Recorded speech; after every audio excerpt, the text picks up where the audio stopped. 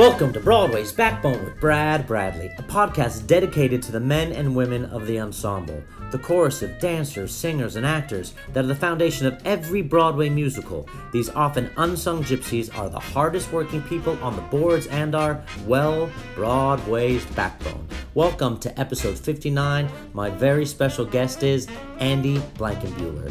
Currently, Andy has 3 shows running on Broadway. Bandstand, for which he most recently won the 2017 Tony Award for Best Choreography. Hamilton, for which he won the 2016 Tony Award for Best Choreography, and Cats. Other Broadway credits include In the Heights, Tony Award Best Choreography, Bring It On, 9 to 5, People in the Picture, The Apple Tree, and Annie. Other theatrical work include Fly, The Wiz, the National Tour of Joseph, and coming up, a new musical called Only Gold. Television credits include Dirty Dancing, So You Think You Can Dance, and Sesame Street. Mr. Blankenbuehler has danced on Broadway in Fosse, Contact, Man of La Mancha, Saturday Night Fever, Steel Pier, Big, and Guys and Dolls. He's married to his lovely wife Ellie and 2 children, Luca and Sophia. So I'm sitting here with Andy Blankenbuehler, and we're up in Harlem in your home. So how are you today? I'm great. I mean, it's been a crazy year and a crazy stretch of 6 months opening Bandstand, which happened kind of fast and furious because we knew we wanted to do it, but we were waiting for a theater. And so work had stopped while we were waiting for a theater. And so then the last 5-6 months of production were really fast. We had to design a set really fast and I had to choreograph really fast. But it was exciting and it's hard to direct and choreograph, which I'm sure we'll talk about. And so I was living in a blur for a while, and the show opened about almost 3-4 weeks ago. And now it's sort of like the thick of award season and press and exciting things that become part of a career that you didn't know were going to be part of your career, like speaking in public and being a mediator for meetings that have to do with designs or set itinerary, tour itineraries, or so that's sort of where I'm at right now is not being creative. There's a huge weight off my shoulders right now because I don't have to make anything. So even though I'm working pretty much full time still, like cleaning Hamilton or whatever it is, or having meetings for Bandstand. We just found out yesterday we're gonna perform on the Tonys. That's fantastic. Yeah. So all those things take a lot of time, but it's really nice not to be in rehearsal. Because last year during crazy Hamilton award season, I was already in rehearsal for Cats. And so I would literally leave on my lunch break to go to a press event, I couldn't enjoy either one. I couldn't enjoy the rehearsal and I couldn't enjoy the Tony madness of Hamilton because I was rushing back and forth and eating on the kind bars on the run in the subway. So that's sort of where I'm at. I'm trying to take care of my body a little bit now because I feel like I ran a marathon. Yes. And so it's a slow recouping process mentally and physically. It's good, but it's all good. It's really good. You have 3 shows running on Broadway right now, which is it's an unbelievable thing. Yes, it really is. That's back in George M. type of times to have more than one show. It's interesting that the thing that I'm most proud of is that they're such big shows. There's so much dancing in them. Yes. I bit off huge bites and was very aggressive with all 3, and I'm proud of that. And stylistically, they're very different, and yet they have a trademark on them, I think, that people recognize. It's interesting, there's a lot of choreographers who have been fortunate to have a lot of shows at the same time, like Casey and Sergio and Stro, and so it's just it's an amazing thing to ever be in a Broadway show. Mm-hmm. Yes. You know what I mean? Every time I go into the theater, it never gets old, and I'm never jaded about it. And the other thing that's really special is Hamilton is obviously new and gutsy and contemporary, and Bandstand is a little of both worlds because it feels like a classic piece of theater, but it moves like a contemporary piece of theater, which I'm proud of. But to be involved with Cats is really cool too, because that's a big reason that I'm even here today. As a teenager, I was so inspired by it, and it just revolutionized everything for the dancer, I think, that on top of Chorus Line. And so to be in the room with those people was an amazing step. So where are you originally from and how did you get started? I grew up in Cincinnati, and I was in a very artistic family. My sisters danced, we all took music class, we all took art class, and my parents were very artistically savvy. My father worked a lot in the theater, community theater and high school theaters and college theaters, but had a different career in banking. And they never really pushed me, but they opened a lot of doors for me. And I started dancing when I was 3. And I was always, I guess, sort of good at it. My brain was good at it. Like my mathematic brain was good at it, remembering steps and remembering patterns and remembering rhythms. But I was never really passionate about it. I was also always the only boy. And so I didn't feel comfortable. It wasn't a place that had a sporting mentality. Like it didn't feel like I was cool. It didn't feel like it was social yet. And then when I was a teenager, it changed a little bit because I started doing theater in high school, which was totally social. Like, I really loved the people there. There were people who wore their emotions on their sleeve, and so we were all growing up very fast. And we were all good at it, actually, to tell you the truth. Like, it was a very good high school theater department, many of whom I'm working with right now in Bandstand, and I have a... Really? Yeah, I met the composers of Bandstand in high school, and in the vocal arranger, we went from first grade through high school together. Oh, that's amazing. And like the standby for Grisabella up in Cats, she did plays with me in high school. Next door to me in Come From Away, another girl who graduated with me in high school. There's so many. The girl down the street, Sunday in the Park with George, was choreographed by a graduate of my high school. Really? This is theater. That's a great high school. Yeah. It's a crazy thing. But we were an all-boys school, and so all those girls came from other schools, but we were all in the theater family. Right. Because there was no theater during the day. It was only extracurricular. And it was at that same time I also started competing in dance competitions, which is a little different than it is now. I mean, that was the early stages of dance competitions. But all of a sudden, it felt I needed that competitive edge. I needed to have the determination to win, or the determination to be my best, rather, and the determination to try to show something or prove something. I needed that sporting element. And all of a sudden, then I had a determination that became like a snowball going down a hill. And I was going to go to college for architecture. I went to a college prep school, and so that was, my high school was like 100% graduation rate into college. And so I never really analyzed it much, but I always built with blocks. I always built with Legos. So my parents and I always had it in our heads that I was going to be an architect. And you said you read architectural magazines on the plane. Yeah, I read. I love design. I love interior design. I love to look at buildings, and especially now love to look at paintings. And so I was accepted into college as an architecture major, and I had this foolish idea that I could go to a 6-year program and then dance after that. And then I was like, that's ridiculous, first of all. But also then I never really sunk in that architecture is so mathematic. I wanted it to be artistic, but it was really mathematic. So then at the last second, I tried to find, and I did find, a dance school to go to. I went to SNU in Dallas, Southern Methodist University. They accepted me at the end of my senior year, past all the deadlines. They accepted me. And I went there for a year, and it was great, but I was too impatient, so I left. In high school, I worked at Kings Island theme park. And then after my freshman year in college, I worked at Disney World, and then I kept working for Disney World, and I went to Tokyo. I went to Tokyo Disneyland when I was 19, and I lived in Tokyo for a year, and then I moved to New York City when I was 20, and just dove in and met the right people very quickly, and became sort of in the group with Robbie Marshall and Kathleen Marshall, who then they introduced me to Scott Ellis and Stroman, and one connection built to the next connection, which was great. And then I had random meetings, like me working with with Fosse. I didn't know anybody in that grouping, but it was a one-off. But then I would go back and do another show with Stroman. That's where we met and still appear, and so it was great. I mean, performing was really great, and I loved it. And do you want me to talk about my transition? Yeah, absolutely. But your Broadway debut was Guys and Dolls, 92. And that was Chris Chadman? Yeah, and I took Chris's class a lot with Susie Meisner and all these, Carlos Lopez, all these amazing people. And I had a humongous admiration for him. I felt like I could dance his stuff really well. I felt like my mind thought he was even more sort of staccato than I am. But it worked. His body was my body, we had the same body type. Yeah. And so his choreography worked pretty well on me. It was a humongous audition. It was the biggest audition I'd ever been to. It was 500 men. Oh my gosh. It was crazy. And I was in, and he used to line people up. So if you were in the first 2 rows, you were getting the show at the end of the callback. And I was in the 3rd row. So I knew I wasn't getting the show. And literally I got off of the tour. They cast the tour right after it. And so I did the tour with an amazing ensemble. It was me, Sergio Trujillo, Chris Catelli, Jack Hayes, Jerome Pavona, Darren Lee, Like, it was an unbelievable group Wow. of dancers, and then great women too. That's where my dance partner was Elisa Dawn Cave, who's now like the best stage manager on Broadway. So Mary McLeod, Yeah. like, great people. So I toured for a year and a half, saw the world, which was great.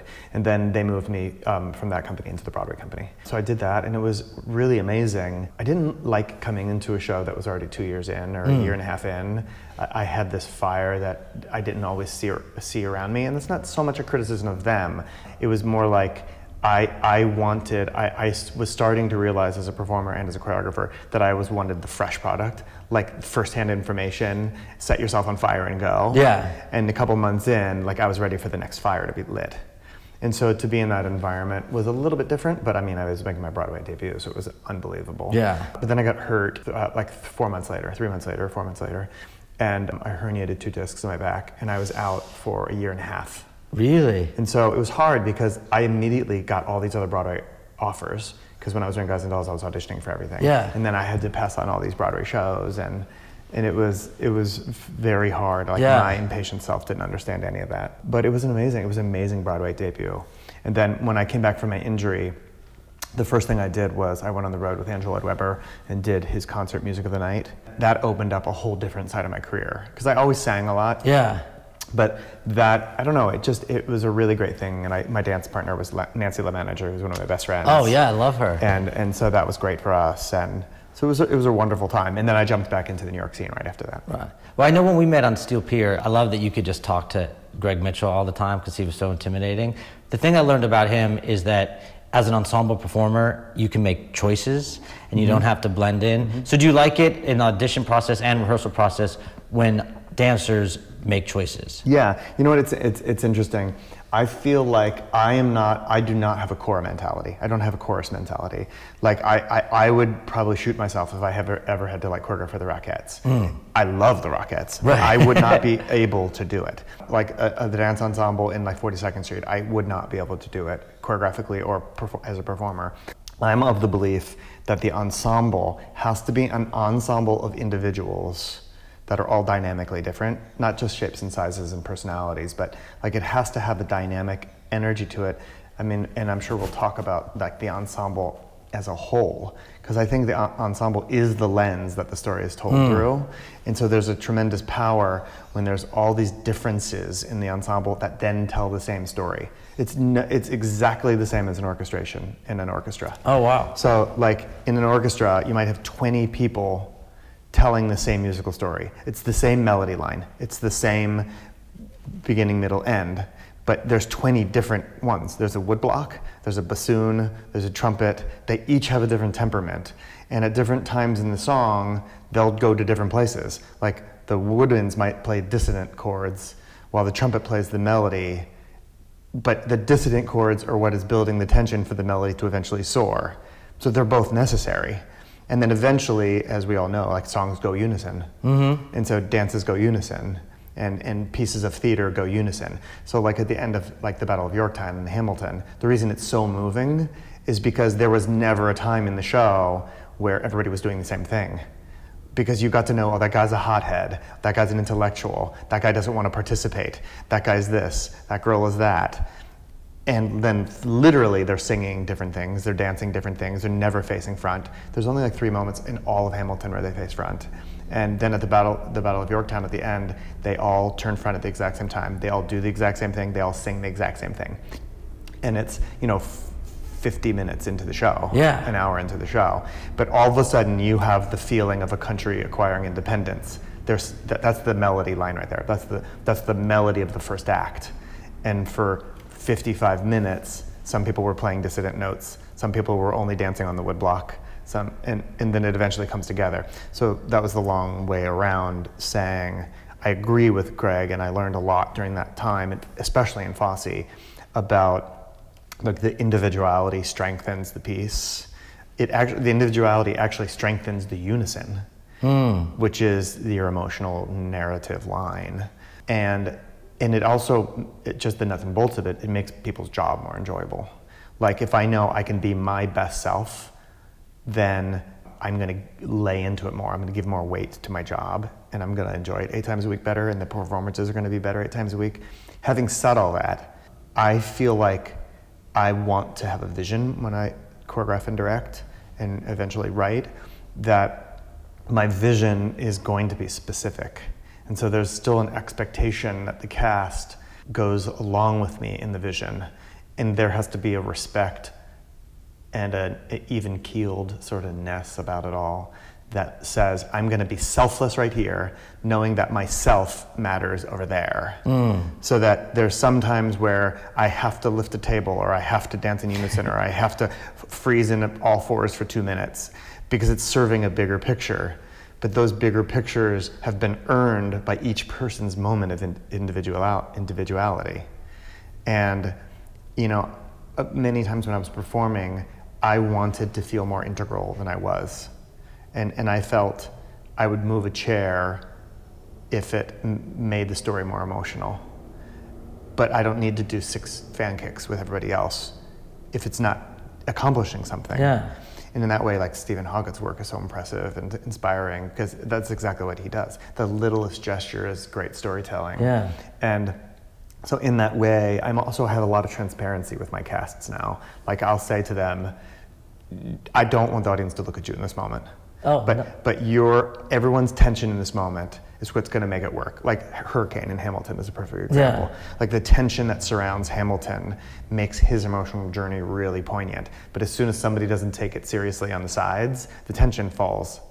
And so they need to know, and I really kind of quiz people now when I meet them and audition them to see if they can follow me intellectually. Like, can we have a real conversation so they understand the building blocks, but also can they be selfless to a bigger vision, with everybody trusting that I also appreciate the individuality more than they can imagine. It's complicated. No, it is complicated, and you want smart dancers, which is... Yeah. The fact that you consider dancers smart is very impressive. Well, and it's all theories of architecture also. Like, I was at Radio City yesterday. I was at the Rainbow Room yesterday. So part of the Rainbow Rooms, it's so high in the air. It's all glass windows. But before you ever get upstairs, the feeling you get in the lobby transports you. The feeling you get in the elevator transports you. You're walking down the hallway, and the inlaid marble transports you. All those things are contributing to a bigger idea. Then you go into the Rainbow Room and there's those windows. Like, it's one thing that builds up and builds up and builds up and builds up. And a musical is no different than that. Like, there are times where I need the marble floor to be shined in order for the windows to have a payoff later. And so there's a lot of detail and there's a lot of forethought that has to happen from everybody. Yeah, I like that. At the reunion the other night, Stro was making a toast to a lot of people who weren't there, and she jokingly said that it was her egg dance that she said on you that inspired you to be a choreographer. She's like, I'm taking credit for his success with my egg dance. During that time, both of us had a huge tragedy. Both of us lost our sisters. Yeah. How has that formed you as a person, as an artist? Because I know for me, it's really become part of who I am. I mean, it's complicated. I mean, I was never emotionally, I think I was always sort of on my feet emotionally, but I was also always used to distance. Like, I left home early. I was very much in my own world very early.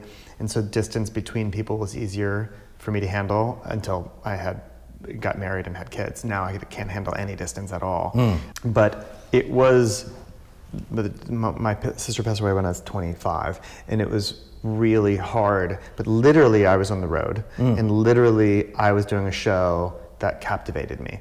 And so I had an instant distraction. So I don't know if that was good or bad. It was good because I bounced back quickly, but it was kind of bad because I bounced back quickly. People need a process. And just like on stage, if you're robbed of part of your process, there's going to be a payback later. Yeah. And so, like, I don't know that I grieved in the way that maybe I should have, but I took a lot of things more seriously, which was good. I always feel like I felt things deeply, but that really got magnified. Yeah, I agree. It really got magnified.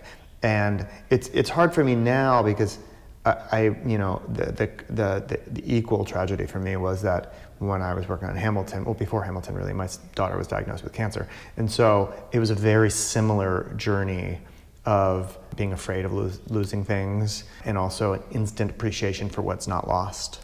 You know, one thing that stayed with me with my sister, I got the phone call that my sister passed away about a minute and a half before I had to go on stage. in the middle of the show to God. do a solo.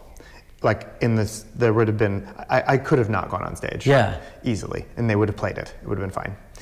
But I felt that for me to walk out of the theater on my feet, I actually had to do it so that I could be on my feet and not totally have a breakdown. And because it was a tragic accident, so there was no warning. And I stood backstage, and what I always did is I was always stand in releve right before I went on stage, because I always warmed up in a really grounded way.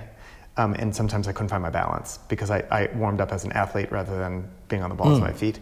And so I would push into releve in the wings, and there was this light cue right before I went on where the spotlight would cut through, and you could always see the light in the air. You could always see, like it was almost like a solid mass. And that instantly, as of that moment, became synonymous with my sister's presence in my life, but also the idea that people are watching over us, the idea that there's bigger things happening. So literally every day from then on out, I would balance in releve, in the wings. I'd stare at the light, and I'd feel a connection with my sister. I would feel a connection to something just bigger. And so it's like being in the theater and lighting a show with a lighting designer and staring at lights for hours and hours and hours. There's something very soothing to me about that.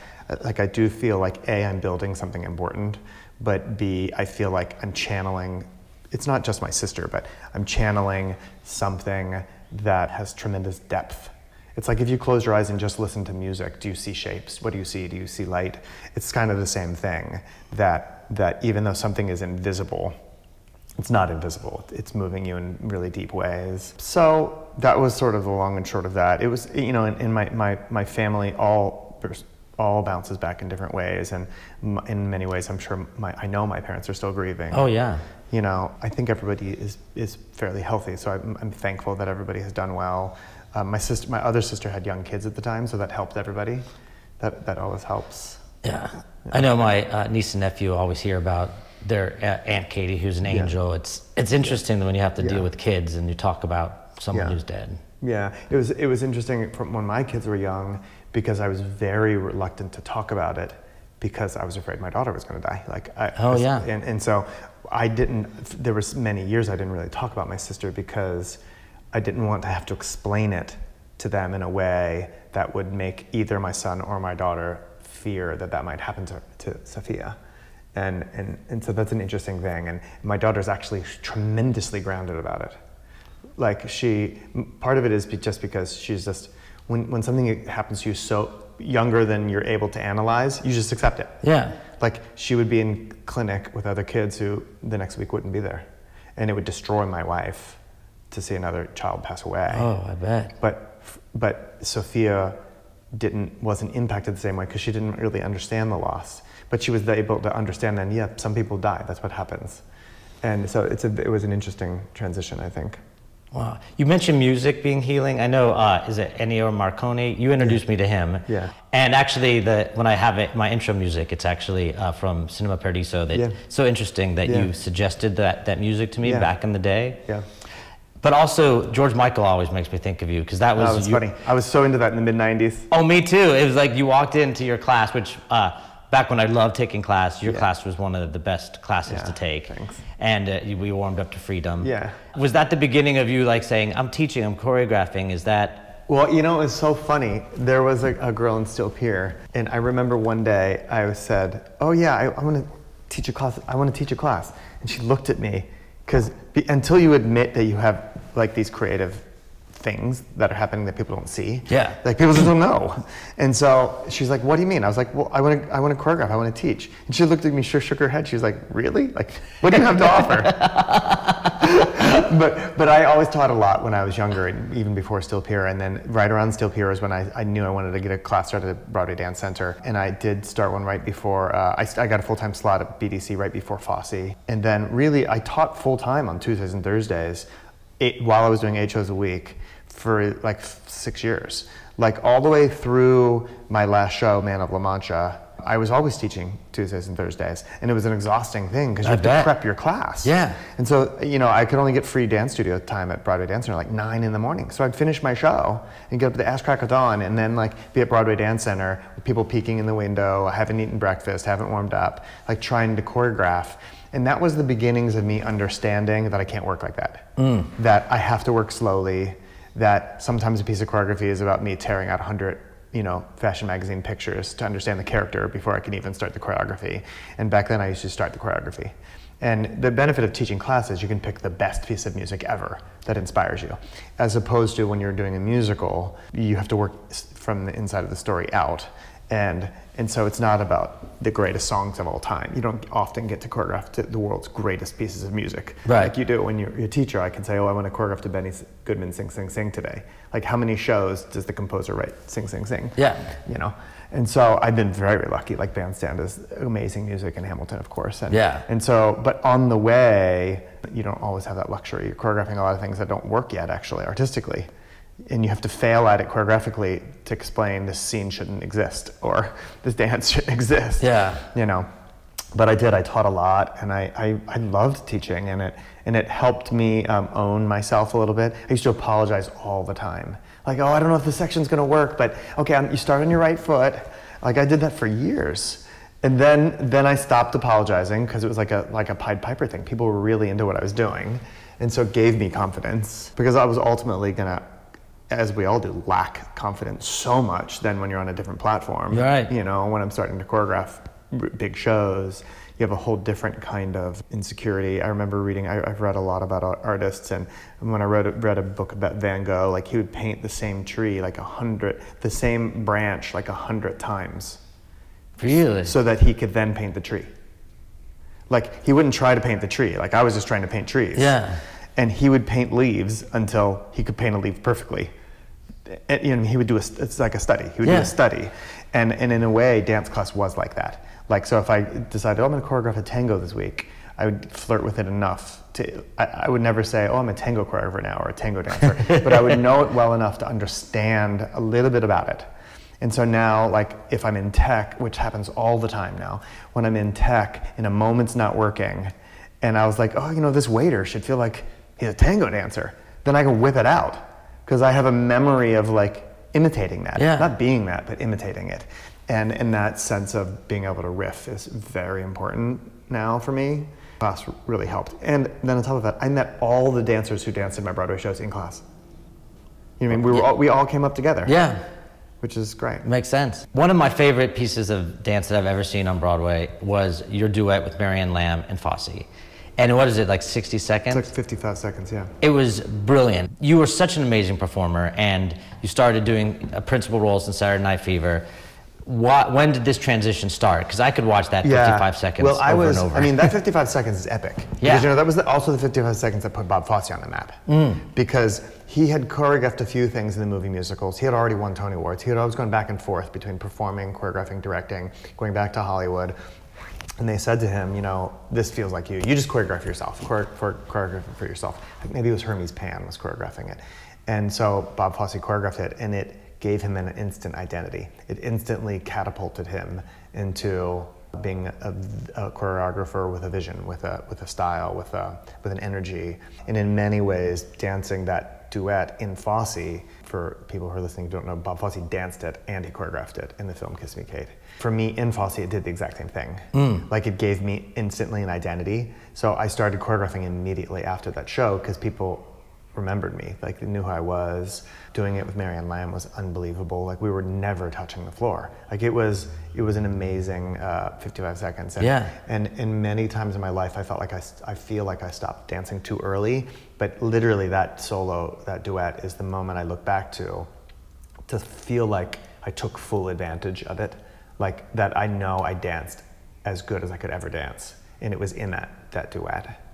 And so it gave me a real sense of being good at what I was doing, but also like being superhuman. We need those big high mile markers to float us through something that's coming next. Yeah. And it's interesting because a lot of my choreography to follow was an imitation of that. There's sections of Bandstand that are like right out of that duet. Not the same choreography, but the same feeling. Yeah. In fact, I choreographed the solo in Bandstand to open the second act. I choreographed the entr'acte, and it was completely my imitation of that duet. And then I ended up never setting it on the cast because it was like one of the best things I've ever choreographed. It was like 1.5 minutes long, all with cigarettes, 4 men with cigarettes. It was totally amazing.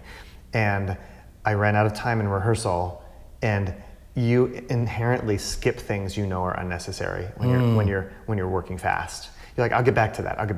If you're saying I'm going to get back to it, it's because it's not vital to tell the story. So I finished the show, and still in tech, I was going to set the dance. I got to the end of the first act, and I was like, I'm not going to set the dance. So I never set the dance because it wasn't vital for the story. It would have been a colorful, amazing moment, but not vital for the emotion. And so I skipped it. But, so all these years later, 20 years later, I'm still imitating that duet. Right. I literally, whenever I do anything that's not hip hop, I have a cigarette in my mouth and a hat on, and I don't smoke. I've never smoked, but like I channel Bob Fosse in that era in order to jumpstart my creativity. Like I can choreograph hip hop, but I'll start choreographing 1950s, and then I'll turn it into hip hop steps. But like that's the place I like to jump off of. I love it, and you started choreographing on Broadway with Apple Tree, and then that led to. Well, I actually got the offer Heights? to do In the Heights first. Oh, you did? Well, what happened was I choreographed Apple Tree at City Center Encores, and it was a one-off. It was like not going to happen again. And then I got In the Heights and started choreographing it off Broadway, and then Apple Tree, the Studio 54 opened up, and they're like, "Can we open Apple Tree in 3 months?" And so then they called me to do Apple Tree. And so I actually did double duty. So I did Apple Tree, and then when Apple Tree was in previews, I started rehearsals for In the Heights, which was epically big. I mean, In the Heights was so big. So big. And we set so many things that we cut. So I was choreographing so much. And so In the Heights opened off Broadway like a month and a half after Apple Tree. And within the Heights, I think, is when your vocabulary or your stamp started to be really shown and recognized. Yeah. And it was amazing. I think the thing I love, you have transitions. You show your stories never stop.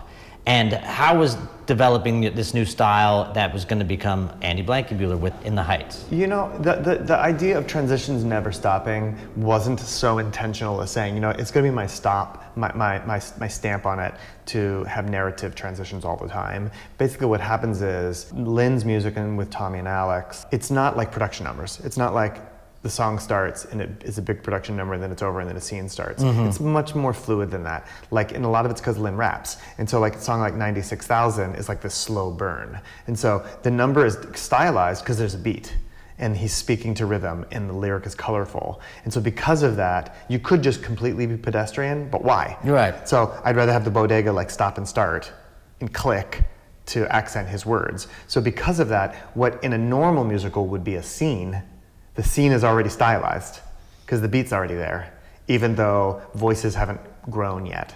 And so the early parts of these musical numbers were not pedestrian.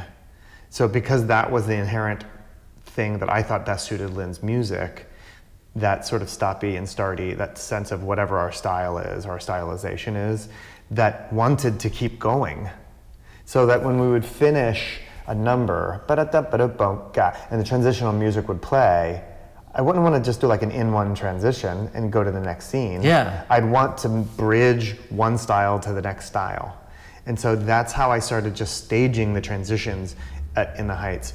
And then what ended up happening was you get to a work through or you get to doing something in tech and you're like, how do I get from point A to point C? Like, we didn't think this thoroughly enough. We knew we had to connect it, but now we actually have to connect it. And that's where I remember really specifically on stage at 37 Arts, one of my favorite moments in the show, and became a trademark, was what we called the breakup transition in the middle of the second act. And one couple is about to end up together and one couple is about to split up. And so there's this transition where 4 couples walk across the space, and then one of each couple, one person goes into slow motion, and it forces the other person to walk away from them. And so now it's 8 single people. And now all 8 of them walk away as single people. And so it melded the scene before and the scene after in the same style that had been happening all night with the slow motion. And it was in that moment that I realized, like, be aggressive in transition to not let the energy out of the audience. Like Hal Prince analyzes scene shifts, saying that the audience has an emotional bank. And as soon as you spend the emotional bank, they stop believing in you. Like they can no longer suspend their disbelief. So like if a blackout happens and you wait 10 seconds and then a curtain goes back up and you have to start all over again, like I've just taken 20% of my bank. But if you never stop in the show, the audience never stops leaning forward. So they're totally with you. And that sense of choreographing and stylizing transition was also a manipulative device to force the audience to keep thinking different things. And as I'm writing now, that's actually what I'm writing. So I'm not writing like traditional scene, song, dance number, or whatever it is. I'm writing the transitions. Just like I'm going to stage them in tech. Yeah. I'd just rather write them in advance if I can. And in those transitions, you can do storytelling that's so from the side that tells you a different angle of the character subconsciously that it informs their next song or their 11 o'clock song. I mean, Bandstand is filled with it. Yeah. Bandstand is filled with transitional moments, forcing the audience to figure out what they mean. And maybe sometimes not even putting it together, but now understanding that, that person is afraid of this, or that person wants that, or the environment is causing that person to react such and such a way. And so I think that sense of transition did become a style for me. It hasn't always worked well. Sometimes I force things stylistically onto a moment that never deserve it. That's the sort of an immaturity that I think I'm getting better at. But I over choreographed a lot, and also some characters just should not dance, and some emotional ideas should not dance. I mean, I got a Tony nomination for 9 to 5, but I'm sure that show danced twice as much as it should have. Right. Because it grew the environment in a way, it exaggerated the environment in a way that probably wasn't healthy for the 3 women's storylines. So, it's tough. It's a big learning process. Yeah. Well, in all your shows, what I love and appreciate is that the ensemble is not background. They are storytelling. Yeah. So is that something that you've always wanted to do, that they... Well, that's why I stopped dancing. I stopped dancing because I wanted to be storytelling all the time. And I don't want to come on and do cartwheels. You know what I mean? I want to come on and know that I'm affecting something. And I know I'm not the lead. I don't need to be the lead. I never needed to be the lead. I just needed to speak with strong words. And so my job as a choreographer and as a director is, how can my movement for the dancers, for the ensemble, for the cast, be really strong pieces of vocabulary? And that doesn't mean high kicks. I hardly ever do anything with extension. I hardly ever choreograph turns. But like, how can it mean something? Like, you've seen Bandstand, right? Oh yeah. Yeah, like when the men push on the piano.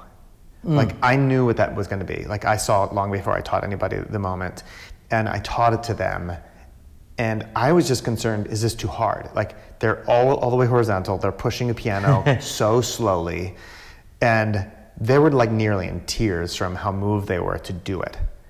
Like, So I taught it in like 10 minutes, the whole thing with the running and everything. And I was like, is that okay? Like, I was apologizing for it. And even though I knew it was beautiful and emotional, and they were like so transported by it. Like, that's how I wanted to feel as a dancer. Like, it doesn't matter if my quads are burning or if it's simplistic. If I know that it's affecting something emotionally, that's what I wanted to do. And so when I'm working now, I see those images and sort of push the writing to accommodate it. You know what I mean? Yes. Like, that moment wasn't in the script. Right. Like, his piano playing wasn't in the script. Oh, he really? never wrote that song. Like, what it was originally was, he went away, he came back the next day and said to her, listen to the song I made. And we call that the Beautiful Mind transition because I love the soundtrack to Beautiful Mind. And he would sit in that room and plaster the newspaper articles all around him, and you could see words spinning in his head. You could see the layers of his brain that would not stop working. And so I said, I want to see him write the song. And so I said to Greg and the composers, Greg is the dance arranger, like, deconstruct the song, tell me what it would sound like if you were writing it. And so he struggles to find the one note, and then right at the end of it, the note resolves into the correct place, and now he knows what the song is supposed to be. And he takes his hand off the keyboard and it goes into the orchestra and he hears it. That whole thing, and at Paper Mill, the piano was automated. Oh. And so the song idea worked, but it had no gravity. And so then when we cut the automation intentionally on Broadway, I was like, oh, how am I gonna get the piano onto center stage? And that was the perfect answer. Yeah. So I didn't make the moment for the men, I made the moment for the piano. And then like by problem solving, sometimes the problems give us the best ideas because they're forcing you into parameters that exist and you cannot ignore. Like, you know, when I started working on Heights, the set was pretty much already designed when I came on. And I was like, there's no room to dance. Like there's a staircase there, there's a pole there, there's a wall there. But those parameters made my choreography so specific. I had to turn a certain way to hit a certain angle to push off the step to exit. And all of a sudden the choreography was like so cool. Yeah. Where if it was an open space, and that's what I say. As soon as I start a show with a new designer, I was like, put shit in the way. like put stuff in the way to make me make choices. And then what we'll find sometimes is, okay, let's move that over there. It doesn't really need to be there, but we have to understand what the parameters are in a piece. And for Donnie, his parameters are he can't let go of the things that are in the back of his head. Yeah. And the things that are in the back of his head are his fallen friends. Yeah. So how Demons. perfect that Yeah. he's trying to accomplish things musically to heal his soul. So for him to find the best piece of music he's ever written and to be pushed on by his fallen friends, I mean, it's beautiful. Yeah. I love that you make male dancers appear so masculine and graceful at the same time. And that's something that I love as an audience member, but also as a performer. How are you able to be masculine and graceful at the same time? That's You know, I'm not the world's greatest technician, and I never was, but I was pretty good at like fluidity. Like I was pretty good at sort of Fosse-esque beauty with line and stuff. And so that's how I dance. And you know, I love West Side Story and Gene Kelly and Justin Timberlake and all these heavy male presence. And so I smash both together. And so me as a dancer, like that's how I dance. I dance in a way that has a lot of levity to it. I mean, part of what you're sensing is literally like a masculine energy, but it's fluid. But it's something that's, it's further than that. It's that for good resolution, you need believable tension. And so within any arc, the arc of the whole show, you need tension that makes resolution seem impossible. And so when resolution happens, it's moving. Then there are mini arcs all through the show. There's mini arcs in each song. If there's no tension, where's the number gonna go? I mean, that's why the verse structure resolving into the chorus structure is so vital. When you hear a song and you can't hear the difference between the two, there's gonna be a problem because the tension doesn't explode into the resolution of the chorus. And so especially for me, more male dancers than women, because I choreograph for men better, I think, that everything has tension about it. So that masculine energy is really just me creating what is tension. And then the levity is the answer. And so the character has mini arc where the song has a bigger arc and the show has the biggest arc. Yeah. Like there's a step at the end that I had to fix last week at Hamilton. At the end of the finale, she says... You're still fixing stuff at Hamilton? No, I mean, I went to clean the company. That's amazing. And the show had evolved. The Right. step had evolved. And it's this writing step. She says, I go through all of your papers. Like, how did you write so much? And so the men behind her grab this quill and do this step where the hand goes to the paper. And there's this little turn of the chin. And the moment was to say that, yes, he wrote all these amazing things, but it was never easy. It was like carving it out of stone. That every day that he was forced to write something, it was like he had to turn the world upside down to figure it out. Like as a creative artist, it's not easy. And so the men weren't plieing and they were rolling their arms like making the dough as opposed to like trying to push a locomotive, like a steam engine.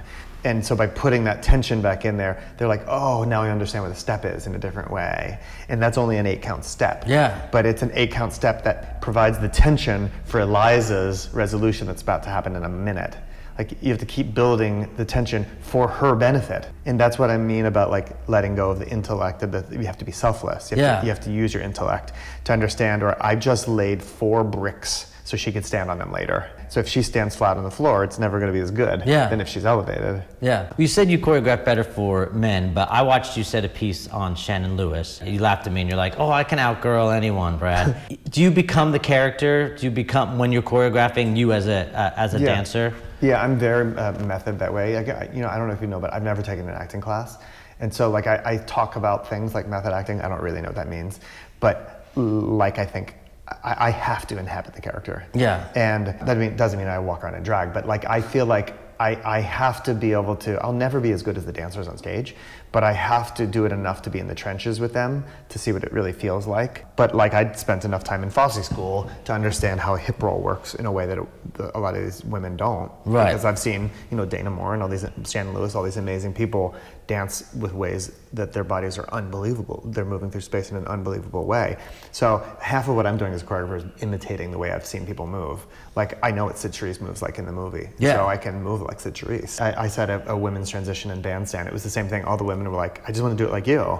But I'm just doing it like somebody else. You know what I mean? But what I think is important is to never let go. Like I can't be a chair choreographer. Like there's a lot of things that I do let other people take the lead on. I have to get in shape to a certain extent for each show. Like this new Parisian show that I'm working on, like it's gonna be really sexy. And it's gonna be the longest show I've ever done in terms of line, I mean, not length.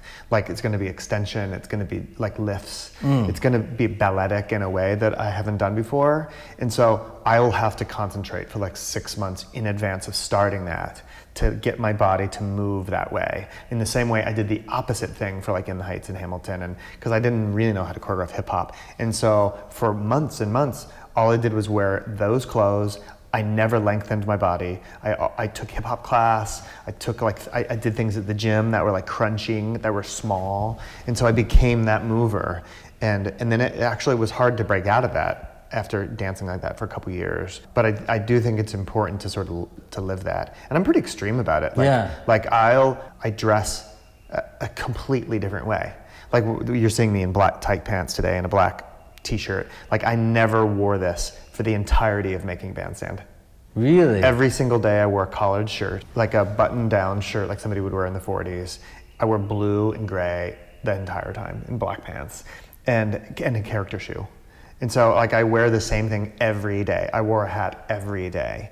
And so now I'm getting in, like I feel like Gene Kelly in American in Paris wearing this, because that's where I'm going next in the new show. So I'll start to like inhabit the character in those different ways. And I think it's fun actually. Yeah. I haven't lost that part of my performer-ness. I love that. Yeah. So after In the Heights and you won a Tony and it was an amazing experience, you had a career disappointment in 9 to 5, but then we were nominated. But then with Annie, you're dealing every day with a child and a show about children. But in your personal life is when you were dealing with your daughter and going to chemo. How do you balance any of that emotionally? It was that entire time was a hard time. I mean, the thing about 9 to 5 was a disappointment because I was living check to check all the time, and I was, I've always made good money working as a Broadway performer or choreographing Broadway shows, but a couple things. I always wanted to live in a nice place, so I didn't have a roommate. And so I was always willing to teach during the day to pay for that extra money to have the apartment that I wanted. Likewise, when I started choreographing, I was like, you know what? I need my own dance studio. No one had their own dance studio. So I rented a dance studio for 12 years because I knew I needed to take 10 hours to choreograph an 8-count phrase. And so I started to learn those things about myself. And so because of that, I was leveraging my bank account. And it was just fine, because I was like, Joe Mantello said to me once, invest in yourself. And that's what I was doing. I was like, I'm gonna work this way because I believe it's gonna pan out. But that rent check was killing me. and then we had kids. And so, the 9 to 5 was upsetting because I wanted the show to run and I put a lot of work into it. We all did. But I was also like, when is life gonna get a little easier? Yeah. The other thing, 9 to 5 was a huge learning experience for me, because I learned, it was hard for me to make Dolly's music dance. It was also a lesson. It shouldn't have danced as much as it did. So I forced a lot of things on it. Also, do office workers dance? It's like, and ultimately I was proud of the way they moved. Yeah. But also it taught me a lot about saying, don't force actions onto people when it's not an inherent emotional action for them. And people loved that show though. The audience loved it. I did. So I was really proud of it. And so it was upsetting when it went away quickly. Bring It On was in the middle of Annie. And so all of that, there was a lot of confusion in those years because I had never directed anything. And all of a sudden I'm putting myself on the line with Bring It On, working so hard. And that was a show where we wrote stuff, threw it away, choreographed stuff, threw it away, directed stuff, threw it away. And maybe that was the lack of maturity in me as a guiding director to say, you know what, this emotional moment's not honest enough. So let's go a different direction. Instead, we wrote the song, orchestrated the song, I staged the song to find out that it wasn't the right song. And so there was a lot of legwork. I was doing a lot. And then at Annie, it was interesting because then I wasn't directing. And Annie is a classic piece of theater with a lot of expectations. And it's a different job assignment completely. And I wanted that job assignment. I wanted a period piece. I wanted a piece with generosity and heart in it. But in where I was in my learning curve, I needed to stay in school. I needed to stay in the college of hard knocks. No joke intended with Annie. but like I in a way that was the wrong job assignment for me.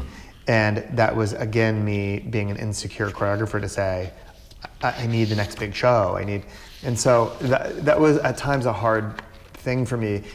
And it also taught me, like, I don't know how anxious I am to keep doing revivals because I'm an experimental person in terms of I want to be with a team where we're saying, oh, you know what? Let's not do this in this. Let's not set this scene. Let's set it in a cafe instead. Like changing things up. And revivals don't let you change things up like that. And then things really get rocky because Sophia was diagnosed the week Annie opened. And so at a time where creatively I felt a little bit like I hadn't done my best work.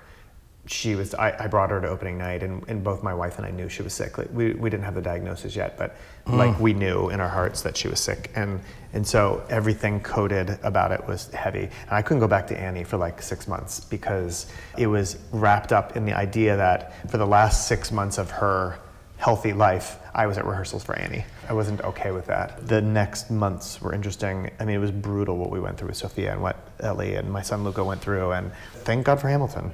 You know, in between, I directed a tour of Joseph, and Joseph was really good for me because it felt like it put me back on my feet. Yeah. But Hamilton cured things in many ways. And your daughter's all cured now? 2 years, yeah. She's 2 years out of treatment. She's great. That's amazing. And with Hamilton, when you started that, did you know right away that this is something special, or? It was unbelievable. He played the first song for me when he played it for everybody else, and he went to the White House. And then they did a song cycle at Lincoln Center, at Jazz at Lincoln Center. Played like 9 songs, and I was like, this is crazy. Like, this is crazy. And at that time, I was like, I don't know if it's a show. Like, it's so good, is it? Because he wrote an album. He wanted it to be an album.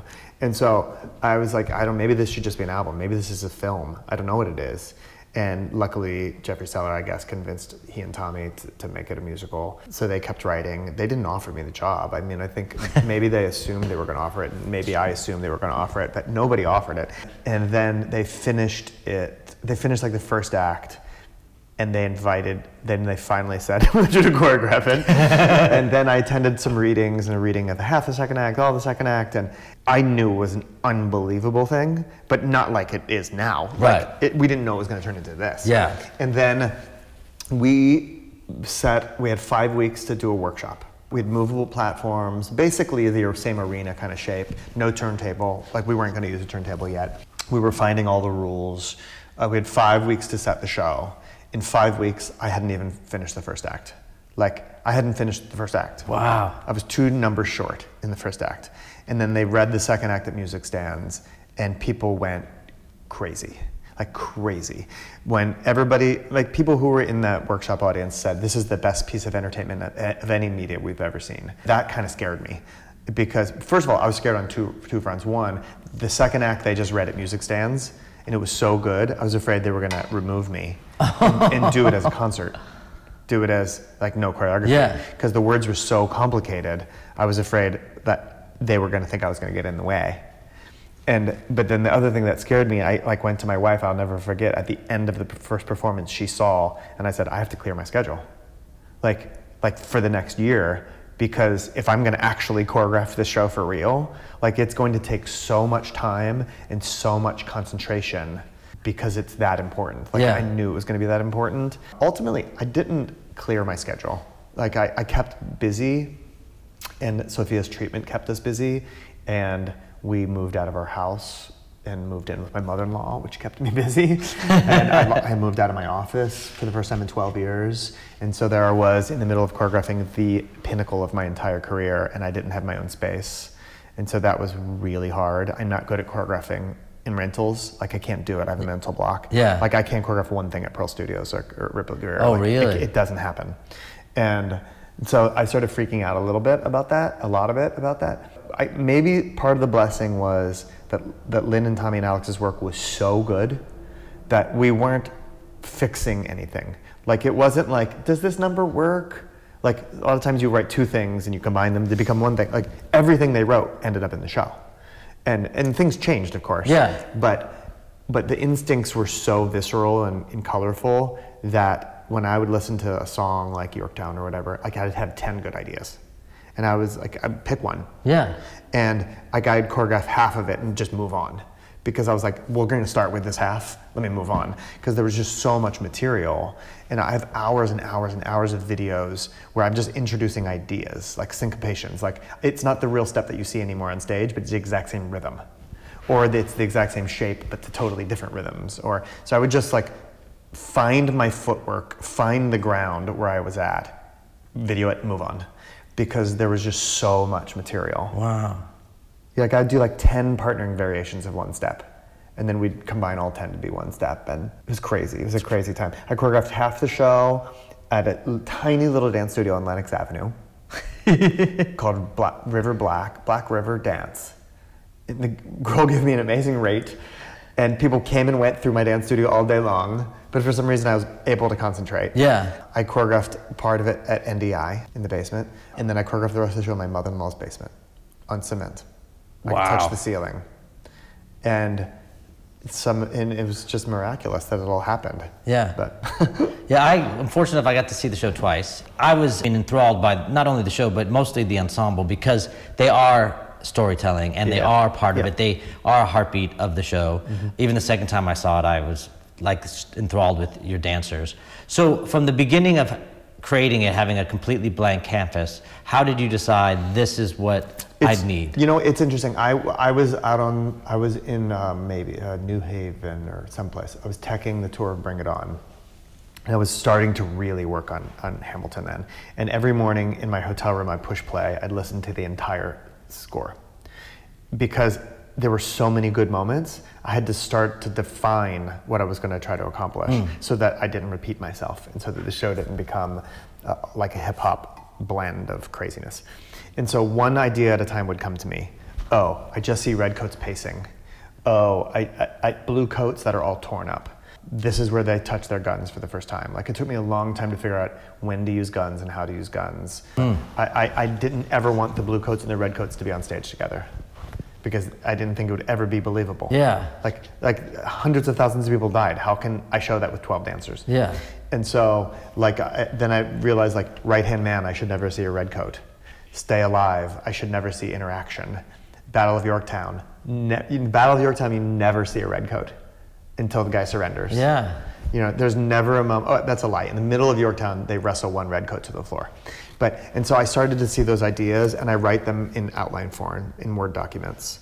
And like, I'll write things like, oh, make this section like heavy, crumpy, on the backbeat. And I'll understand like that's the one thing where I'm gonna have a march for like a minute straight. I'll write it and I'll note, like, I notch off like march check. And so one thing at a time I would have ideas for, but like the slow motion bullet, like it's epic. And that again happened because I had the idea in my head. I never staged it. And it was time to attach scene A to scene C. And I was like, I got this. And there was this oil painting that I loved with this red coat, and he had such intensity, like he was like a killing machine. And that's why I had Seth do that, like, because Seth is intense, and all of a sudden there's this dynamic red coat for the first time pointing a gun. Like, that's frightening. Yeah. And so it just was a natural idea to me that let's stop the bullet in slow motion. I don't know, it was natural. But it's such amazing storytelling for many reasons. Yeah. Like the control, the tension, but that it goes over Hamilton's head because Hamilton is bent over to write. Like the writing saved his life. And you get that instantly in the transition. And so things like that would just come to me. The other thing that's amazing about Hamilton is there's humongous anthems in the show. Like, just like my country, like, I am not thrown away. There's these musical and lyrical anthems that come back. That gives me as a choreographer the ability to create anthems that come back. And so I'll do things in a show and I feel like it's my in. Like I got it, I understand what this is. And then as soon as, if I know it's strong enough, I can repeat myself. And so I know that can become an anthem that I can use like 3 or 4 different times in the show, but change it up. Yeah. And there's a lot of mileage from that. And Hamilton was rare for that. I kept finding things that made sense to me emotionally, and then I found ways to retrofit them. So like I would do a whole pass of the show and realize right towards the end of the second act, I could do this. So now let me go back to where it was before and really make it an anchor over there. So it was like it was a huge building process, but it was really exciting. And how did you decide that these are the type of dancers I need? Because the qualifications of having extreme technique and having hip hop, I can't. Well, I force, as Alex will always tell anybody, dance onto moments that people didn't intend to dance. And so it drives them crazy because people can't sing then when they're supposed to be singing. But I in one respect, I knew that the hip hoppiness would get old because there's so much hip hop beat in the show if you didn't have other colors. And so somebody like Thane is great because Thane does everything, hip hop and everything, but he has such great color and eccentricity in his movement and his legato phrasing that I need him, and he swings downstage in times to clean the palette from other things. Yeah. And so that happens all night long. Like Carly had this amazing aloof energy, this smoldering energy. So I swing her into the audience's focus, and all of a sudden when you're looking at her, you're noticing her ball gown, and you're noticing her feet, and you're noticing the elegance of her arms. And again, that's the palette cleaner. Yeah. And then that moment's gone, and she has become architecture. I don't need to like have a set of a ballroom anymore because she has become the ballroom.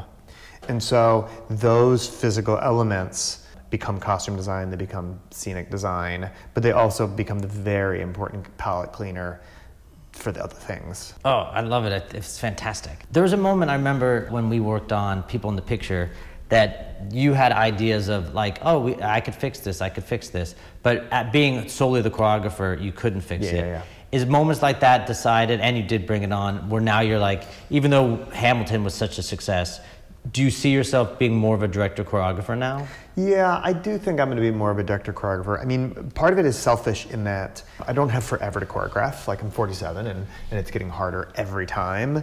And my ideas and my tastes aren't getting easier, they're getting more complicated.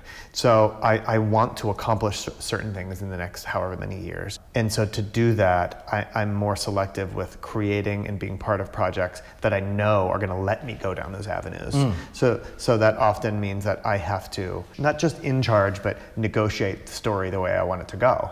Just this past week, I had to make a major decision in my career because I was offered one of the shows that I've always wanted to do in my entire life with a director who I love and really admire. And I had to say no because I have to stick to my guns to say there's not enough time to do all those things.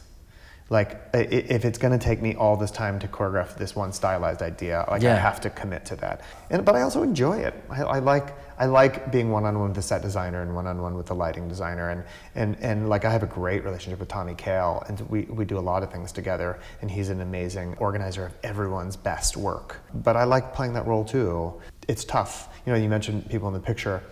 That part of what was special about Hamilton is Hamilton gave me the opportunity to finalize things that I had tried before that were unsuccessful. Like, you remember in People in the Picture, there was that scene where everything's suspended when the two people gave each other bad news. Yes. That's Hurricane in Hamilton. Oh, it's the same. Yeah. It's the same idea. Yes. It rotates the same way. The furniture moves the same way. Yes. Everything splats against the wall. But that scene in People in the Picture didn't allow that to come to fruition for many reasons. Like, first of all, Hurricane's called Hurricane. I have a subconscious affiliation with the image and the word. And so I use the same scenic device, the same movement device, literally the same. But what is also different in Hurricane is that each thing that suspends around the outside were iconic moments in his life. Where in People in the Picture, the things that suspended around were just the furniture. Yeah. They were just nameless people in They weren't inherently important in their life.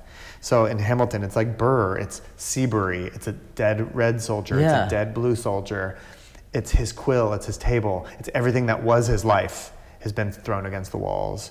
But that moment, and that number was on the verge of getting cut in the show.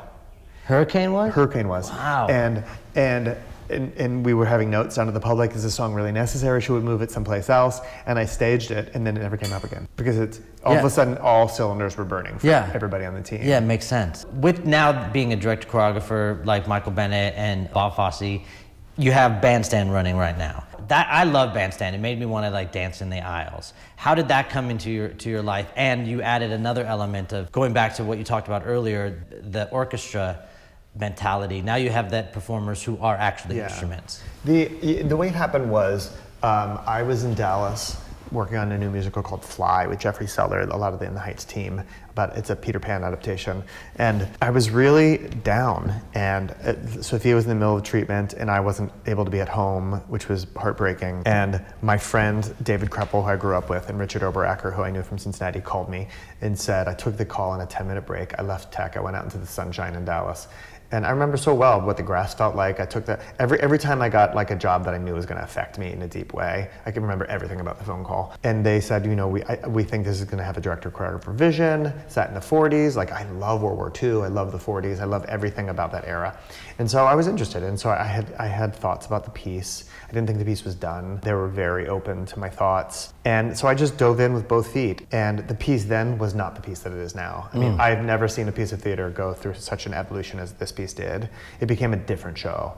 And the bones were always there. The story was always there. It's the exact same story. But how it comes around is different. It's much more contemporary now. It's much more fluid. It's much more gutsy and emotional. I started working on those readings. And I was to this place in my life where I was like, you know what?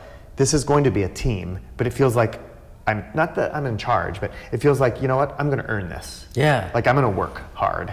And I wanted that in my life. And part of that was I wanted to feel useful during Sophia's chemotherapy. Like there was nothing I could do for her. Yeah. And so I felt like I want to work my absolute hardest so that I can, and I hadn't started Hamilton yet. I started Bandstand before Hamilton. Really? Oh, I wow. knew I was going to do Hamilton, but Yeah. I hadn't finished writing it yet. So I said, you know what, I need to sweat. You know what it feels like to work out. Like I need to work out hard. So I thought that with the whole show. I said, I'm going to kill myself to make the show good. So we did readings. We did a workshop at Lincoln Center. We were lucky enough to get an invite to do the show at Paper Mill.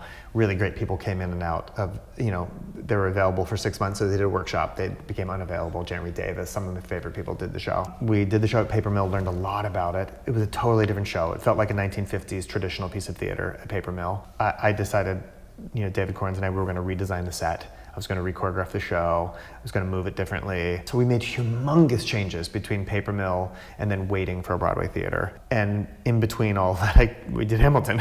and as a person like me, you feel like you're bipolar sometimes because you have to so commit.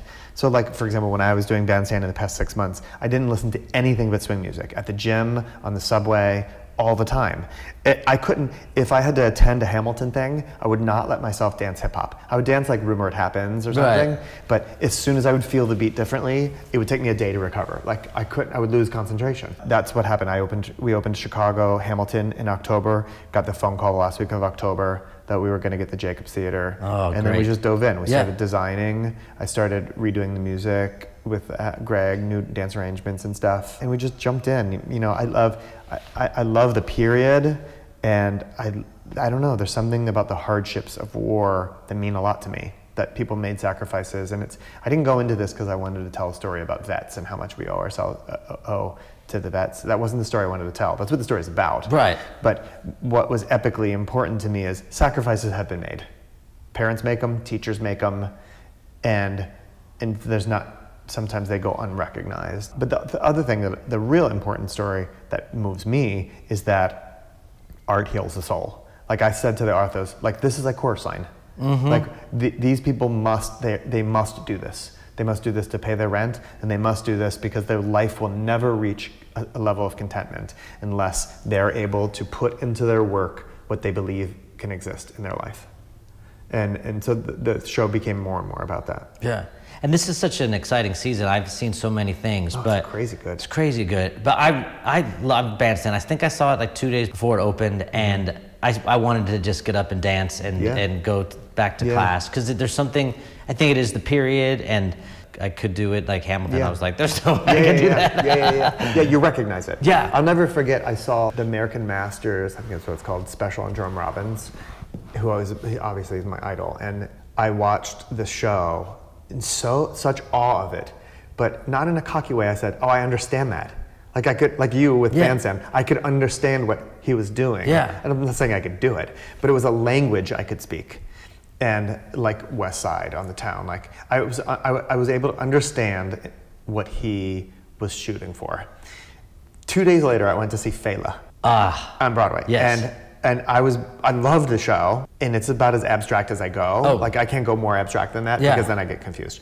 But I loved the show. I was really moved by the show, and I was dazzled by the movement, and I was totally depressed because I looked at that and I said, I don't understand any of it. Right, yeah. Like I don't understand the thousands of years of life and history that went into the making of how those bodies are moving. Like it's not in me. I can't understand that. It's not who I am. Yeah, very true. And so it was such an interesting distinction to be moved by two genius creative artists, one of which I feel like speaks a language that I can speak, and one that speaks a totally different language. Yeah. Well, speaking of combined language, with Cats, you kept some of the original and infused some of yourself. And was Jillian there? I mean, Jillian was never there. It was slightly awkward in the beginning because, you know, Jillian had a lot to do with the original production, and that it's so choreographed. There's so much movement in that show. And long story short, like I wouldn't choose to choreograph the way Jillian choreographs. She was from the ballet world. She dances with long lines. I dance with fast, tight, small rhythms.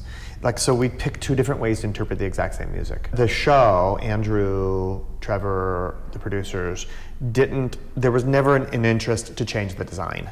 Like the design was going to be the same. It was the Cats that we know. And I also felt, working on Saturday Night Fever, 9 to 5, Dirty Dancing, that this is a show we should not change. Yeah. Like, give them the warm bath that they romantically remember when they saw the show 30 years ago. Oh. But then let's tweak it. Like, once they're in their seats, make them think, oh, I don't remember being this scared. I don't remember being this happy. I don't remember being this moved. Like, make them think they understand it, but then show them something different as well. And so knowing that conceptually the show was going to feel like the same show, I knew that it was really important not to get away from Jillian's work, because so much of her work in that show is unbelievable. Yeah. Like, it's really amazingly choreographed. But the audience expectation has changed. Our ability to multitask, to see 4 things at the same time and translate. The younger audiences especially, they get bored fast. And so I asked hard questions of the whole team. What does this moment mean? Like, is this even necessary? Is this section necessary? And they would, oftentimes the answer would be like, we made that up because of such and such and such and such. And I would be like, so? How does that affect me now? Like, it doesn't. Like, that only confuses me because I wasn't in the room with you. And so, like, now we have Cirque du Soleil. We have all these other immersive pieces of theater that really are transportive in a huge way. And so it was just a reminder to say, let's go back to your original impulse, Cats, and make the characters more defined, make the focus a little bit more specific. And so the choreography changed a lot for those reasons. Like, for example, even though it should be void to me of time period, I wanted some of the Cats to feel young, more contemporary. Rumpelteazer, Mungo Jerry, Mistopheles, Carbuckety. Like, I wanted them to feel like they could be on the streets of Harlem. And so they moved to different beats than they used to. Yeah. Because what was happening is Mungo Jerry and Carbuckety, they were dancing the same way that the veteran Cat was dancing. And so, like a Hamilton or whatever, I want unison to feel unison, but let's hold off on unison longer. And let's let them interpret slightly differently. So that's sort of how I jumped into it. But it was like a really difficult surgical process because I was doctoring, in a way, choices that I did not make. And so it was a difficult thing, but I have great admiration for the show and love for the show. I wanted to do it justice. It's interesting because now, like, that note up there behind that Tony is from Jillian. She sent it to me a couple recently with the 2 little girls. Oh, yeah. She and I have become friends. She's 91 years old. She's seen everything. She's done everything. Yeah. I had dinner with her in London a couple months ago. We sat in a cafe. 10 feet, it was like a Schubert Alley kind of cafe. 10 feet from where we were is the stage door for another theater. And she said, during the war, bombs were falling down the street, and I was performing in that theater in the ballet company. And I was like, you have seen it all. Like, and I'm sitting with you. Yeah. It was one of the most romantically beautiful evenings that I could not believe I was there. And she was telling me stories about being on set filming movies and how the director saw this but she saw that, and she would steer the camera there. Like, it was an unbelievable conversation. And she had a driver there and she's like, can I drive you back to your hotel? And I was like, no, I need to walk. And I walked home and it was misty and I was like, I cannot believe I just had dinner with Gillian Lynn, cut to 1987 when I warped my cassette tape of Cats from playing it so many times in my VW Bug. Oh, yeah. I loved it. I remember it. It was unbelievable. And so the whole process was really difficult because of the job assignment, but at the same time really exciting. Yeah. And I worked really closely with Natasha Katz, who lit it. So in that way, it felt like she and I were the only newbies. We did a lot together. So it felt like we had a good contribution there. So you're entering a whole new medium, choreographing Dirty Dancing, the movie. So what is the biggest difference between choreographing Broadway and... I think, I don't know if I can totally be objective about that yet, just because this was the very first thing I ever choreographed for film. And the big difference for Dirty Dancing was that the team was sort of pulled together in a different way than I'm used to. Like with me and Tommy and Alex and Lynn, like we finish each other's sentences. Like we can have meals together. We know where we all are. We're shooting for the same thing. With Dirty Dancing, it was all new relationships. And so it was fast and furious. The director was from Australia. Like none of us spent a lot of face-to-face time together. But that was okay because we were working on a piece of theater, a piece of film theater that was so iconic that we knew we didn't want to gut it. Yes. Like we basically wanted to pay homage to something that has such love about it, say it in our own way. In the same way Cats but was. Not depart. Yeah, it's a very similar assignment. And so it was interesting, and I did learn a lot because so much prep is needed in the theater, and not a lot of people do it. Like I'm willing to do the prep because I know that's the only way I can do my best work. And I learned quickly with Dirty Dancing what questions to ask in doing my prep, because I didn't ask all the right questions. And so a lot of the things that I choreographed, the framing of the story, which I'm finally getting good at as a stage choreographer, it didn't get put in the can. Like the final film product, I hope people enjoy, it doesn't all look like I had intended it to look. And a lot of that is because you work at this fast and furious pace that you have to have everything articulated in a way that when that camera's focused on it, everyone knows what they're intending to capture. And one thing that I did learn that I'll bring with me as I move into the next project is that in the theater, like I shoot through people to focus on the focal point. Like there's a moment in Hamilton where Philip gets the guns from his father and he turns front and he says, my name is Philip, I'm a poet, like I'm nervous but I'm not gonna show it.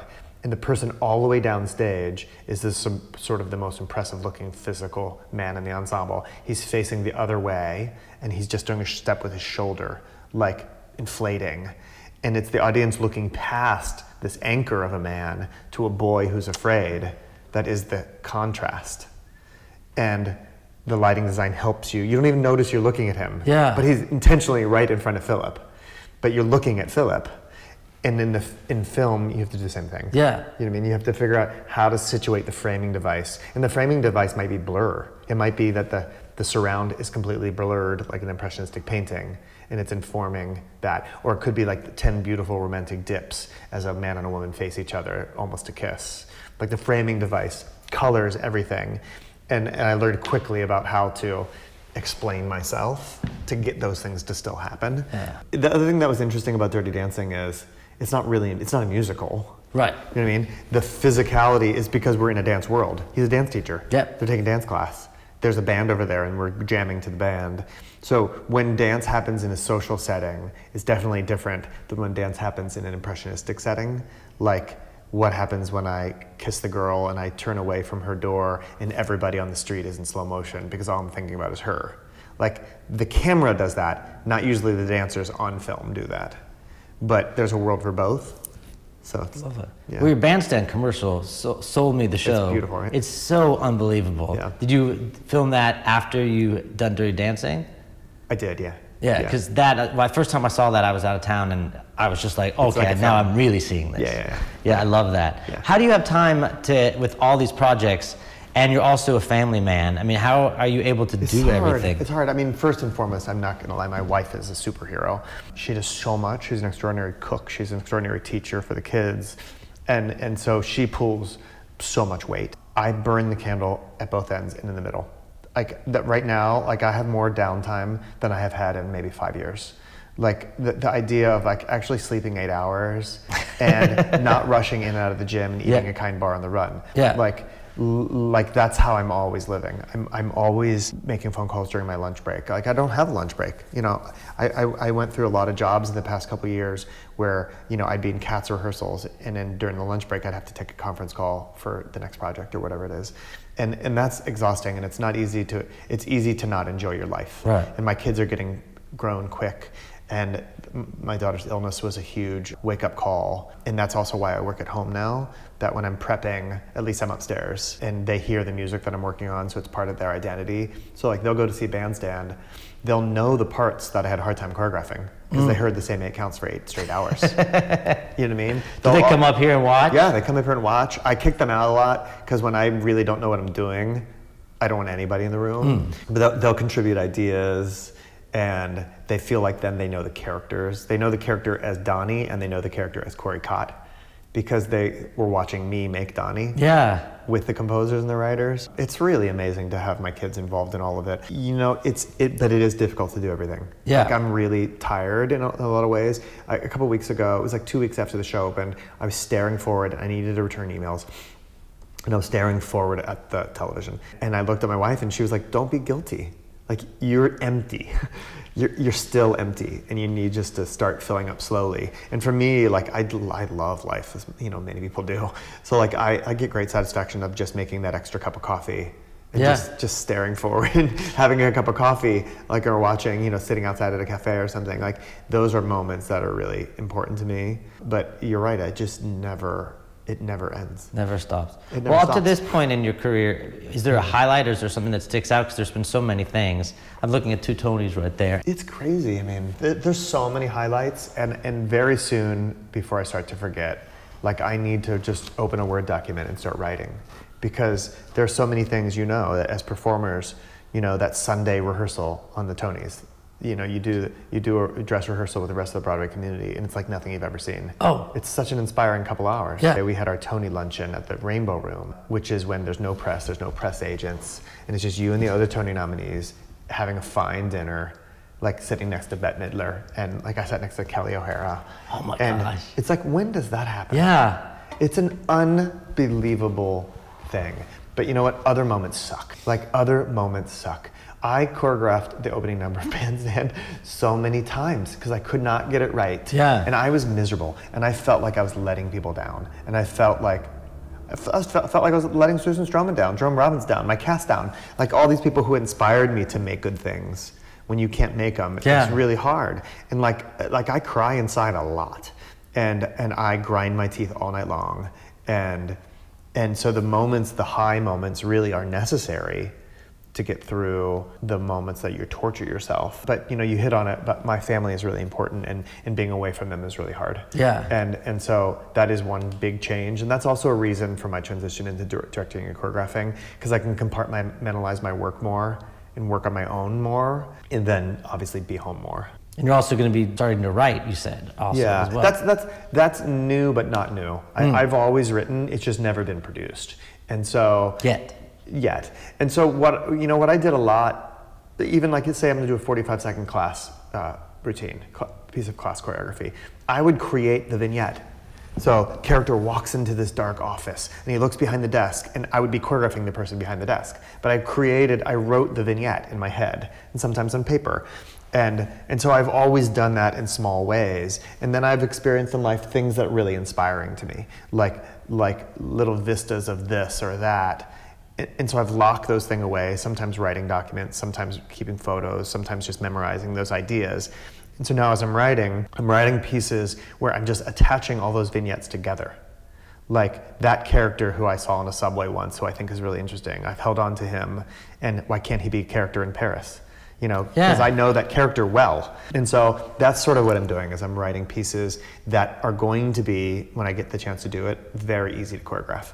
And they're going to be better choreography than I've ever done, because I understand their clothing, I understand their faces, I understand their objectives, as opposed to like, oh, this character sings this, what would they do? Like, I know what they do. Yeah. Because I wrote them, you know? And so I'm excited about that. And, you think of Bob Fosse or Robbins, and they have this handful of iconic projects. That's what I want to do in my life. Yeah. I want to find an iconic project, like in the way that Hamilton was for all of us. Yes. I remember the first time I read a book about Michelangelo, he did so few sculptures, so few, because it takes you years of your life. Michelangelo had to build a road system up a mountain in order to mine the piece of rock to make the Mary, I don't remember which sculpture it was, Moses. But it took him like a year of his life to design the road system to get the rock to his studio. And then it takes however long of your life to make the sculpture. Yeah. Like, those people are iconic, but it's a great thing to look at them and say, they were willing to do it, and they only made these few things. It's okay. You don't have to touch everything. Just find an identity and do it as best as you can do it. And that's what I want to do. I think that is what you're doing. I'm going to let you go because you have to get to Bandstand. Theater. So if you could end this podcast with a song that represents you where you are today, what song would that be? Oh, that's a tough one. It's so interesting. I've been lucky of late to really do autobiographical work. Like, I think maybe that's why Hamilton was good from all of us. That we're all of us are sort of Hamilton and Burr at the same time, maybe. But like, Room Where It Happens is like my life. Like, I'm doing exactly what I always wanted to do, involved with people that I've always wanted to be involved with. So that kind of feels good to me. But I have to say, every time I see Hamilton and I hear the world, the world turned upside down, like, that's what my life is. It's just upside down in a great way. In a great way. Well, thank you so much for this. My Fantastic. pleasure. Thank you. Two Virginians and an immigrant walk into a room diametrically opposed foes. They emerge with a compromise, having opened doors that were previously closed. Bros. The immigrant emerges with unprecedented financial power, a system he can shape however he wants. The Virginians emerge with the nation's capital. And here's the pièce de résistance. No one else was in the room where it happened, the room where it happened, the room where it happened. No one else was in the room where it happened, the room where it happened, the room where it happened. No one really knows how the game is played, the art of the trade, how the sausage gets made. We just assume that it happens, but no one else is in the room where it happens. Thomas claims Alexander was on Washington's doorstep one day in distress and disarray. Thomas claims Alexander said, I've nowhere else to turn, and basically begged me to join the fray. Thomas claims I approached Madison and said, I know you hate him, but let's hear what he has to say. Thomas claims Well, I arranged the meeting. I arranged the menu, the venue, the seating. But no one else was in the room where it happened, the room where it happened, the room where it happened. No one else was in the room where it happened, the room where it happened, the room where it happened. No one really knows how the parties get to yes. The pieces that are sacrificed in every game of chess. We just assume that it happens, but no one else is in the room where it happens. Meanwhile, Madison is grappling with the fact that not every issue can be settled by committee. Meanwhile, Congress is fighting over where to put the capital. It isn't pretty. Then Jefferson approaches with the dinner and invite, and Madison responds with Virginian insight. Maybe we can solve one problem with another and win a victory for the Southerners. In other words, Ho, a quid pro quo. I suppose. Wouldn't you like to work a little closer to home? Actually, I would. Well, I propose the Potomac. And you'll provide him his votes. Well, we'll see how it goes. Let's go. No one else was in the room where it happened, the room where it happened, the room where it happened. No one else was in the room where it happened, the room where it happened, the room where it happened. My God, in God we trust, but we never really know what got discussed. Click, boom, and it happened. And no one else was in the room where it happened. Alexander Hamilton. What did they say to you to get you to sail New York City down the river? Alexander Hamilton. Did Washington know about the dinner? Was there presidential pressure to deliver? Alexander Hamilton. Or did you know even then it doesn't matter where you put the U.S. Capitol? Cause we'll have the banks, we're in the same spot. You got more than you gave. And I wanted what I got. When you got skin in the game, you stay in the game. But you don't get a win unless you play in the game. Oh, you get love for it, you get hate for it, you get nothing if you wait for it, wait for it, wait. God help and forgive me, I wanna build something that's gonna outlive me. What do you want, Bert? What do you want, Bert? If you stand for nothing, Bert, what do you fall for? I happens, the room where it happens. I wanna be in the room where it happens, the room where it happens. I wanna be in the room where it happens. I wanna be in the room where it happens.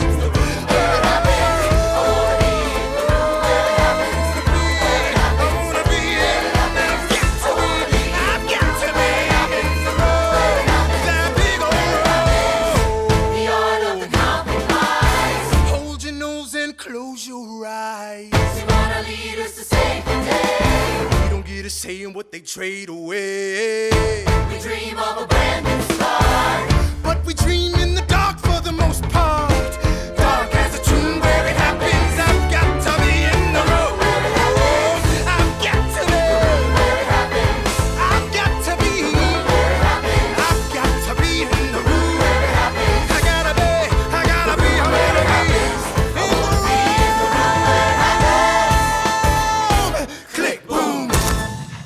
Like, because if I see it really clearly, like scene to scene, that means a real writer has to like pay attention to my storyboard instead of writing for themselves. Why don't you consider yourself a real writer? No, that's what I'm saying. So now I'm finishing. I wrote a new musical, amazing British composer, and we brought on a book writer. And for 2 years I waited and it didn't work. So finally I took the reins back in my hand. And then last year I took 6 months to finish it and work on it. And I'm hoping we do it at the public, but it needs one more round of like fixes. So that's what I'm doing for like the next 2 months, is trying to finish that. Nice. And then I'm gonna do 2 treatments, one of which I think I'm gonna write completely, and the other I don't think I have the ability to write. And so I just wanna write a treatment enough to woo a composer, and then we'll woo a book writer. How are they inspired? It's just ideas that I've had in my head for a long time. Like things that like for like 10, 15 years I've just been crunching. One idea I actually started like in 1990. Like just, and the piece is totally different than when I thought of it in 1990, but it's set, the part of the story is set in the time period. It's like set in 1939.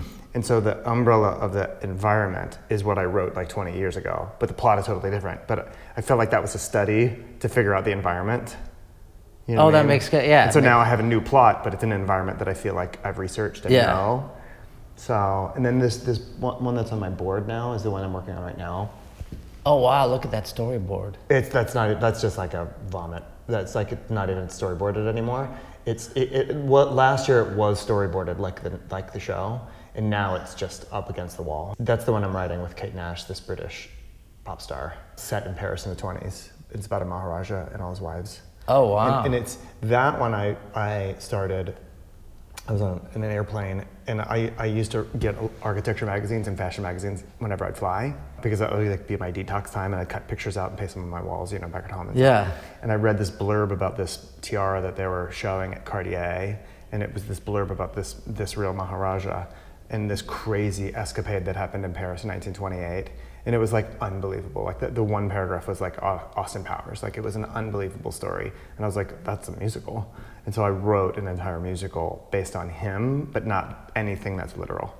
So it's just based on him historically in this event that happened in Paris, but my plot never happened.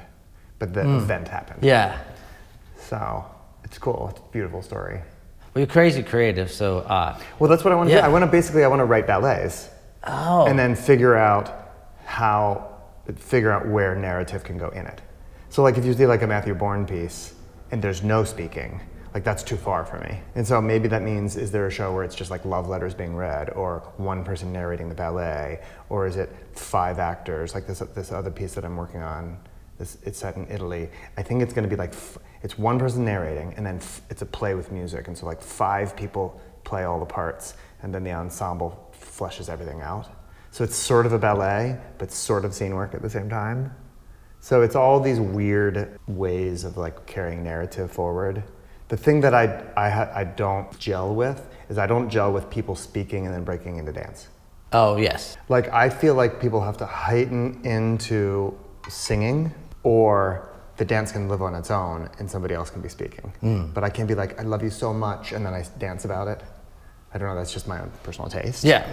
So that's sort of how all these pieces are working, that narrative still comes at you like a real person speaking, but the whole show is like in ballet form, like Hamilton kind of. Yeah. That's what I can't wait to talk more about Hamilton, because Hamilton, the way that the ensemble represents the show and the story was the thing that was so fascinating to me. It's fascinating. I loved it. The first time I saw it, I only watched the ensemble. And so I was like, I can't wait to see this again. And then attention like I'm supposed to pay attention. I know, because the ensemble was riveting. And then I got house seat and watched it again. Right? I am actually, but and yeah, so we'll go back to that. It's good to watch in house seats. It's good to watch all over the place. It's a different show anywhere you sit. Yeah. But it's good to watch in house seats because if you get too close up, you're confused. And if you get too far back, your eye can stray. Yeah. But like in house seats, like you really look, I think, where I'm telling you, where I want you to look. Yeah. So we'll start this interview officially.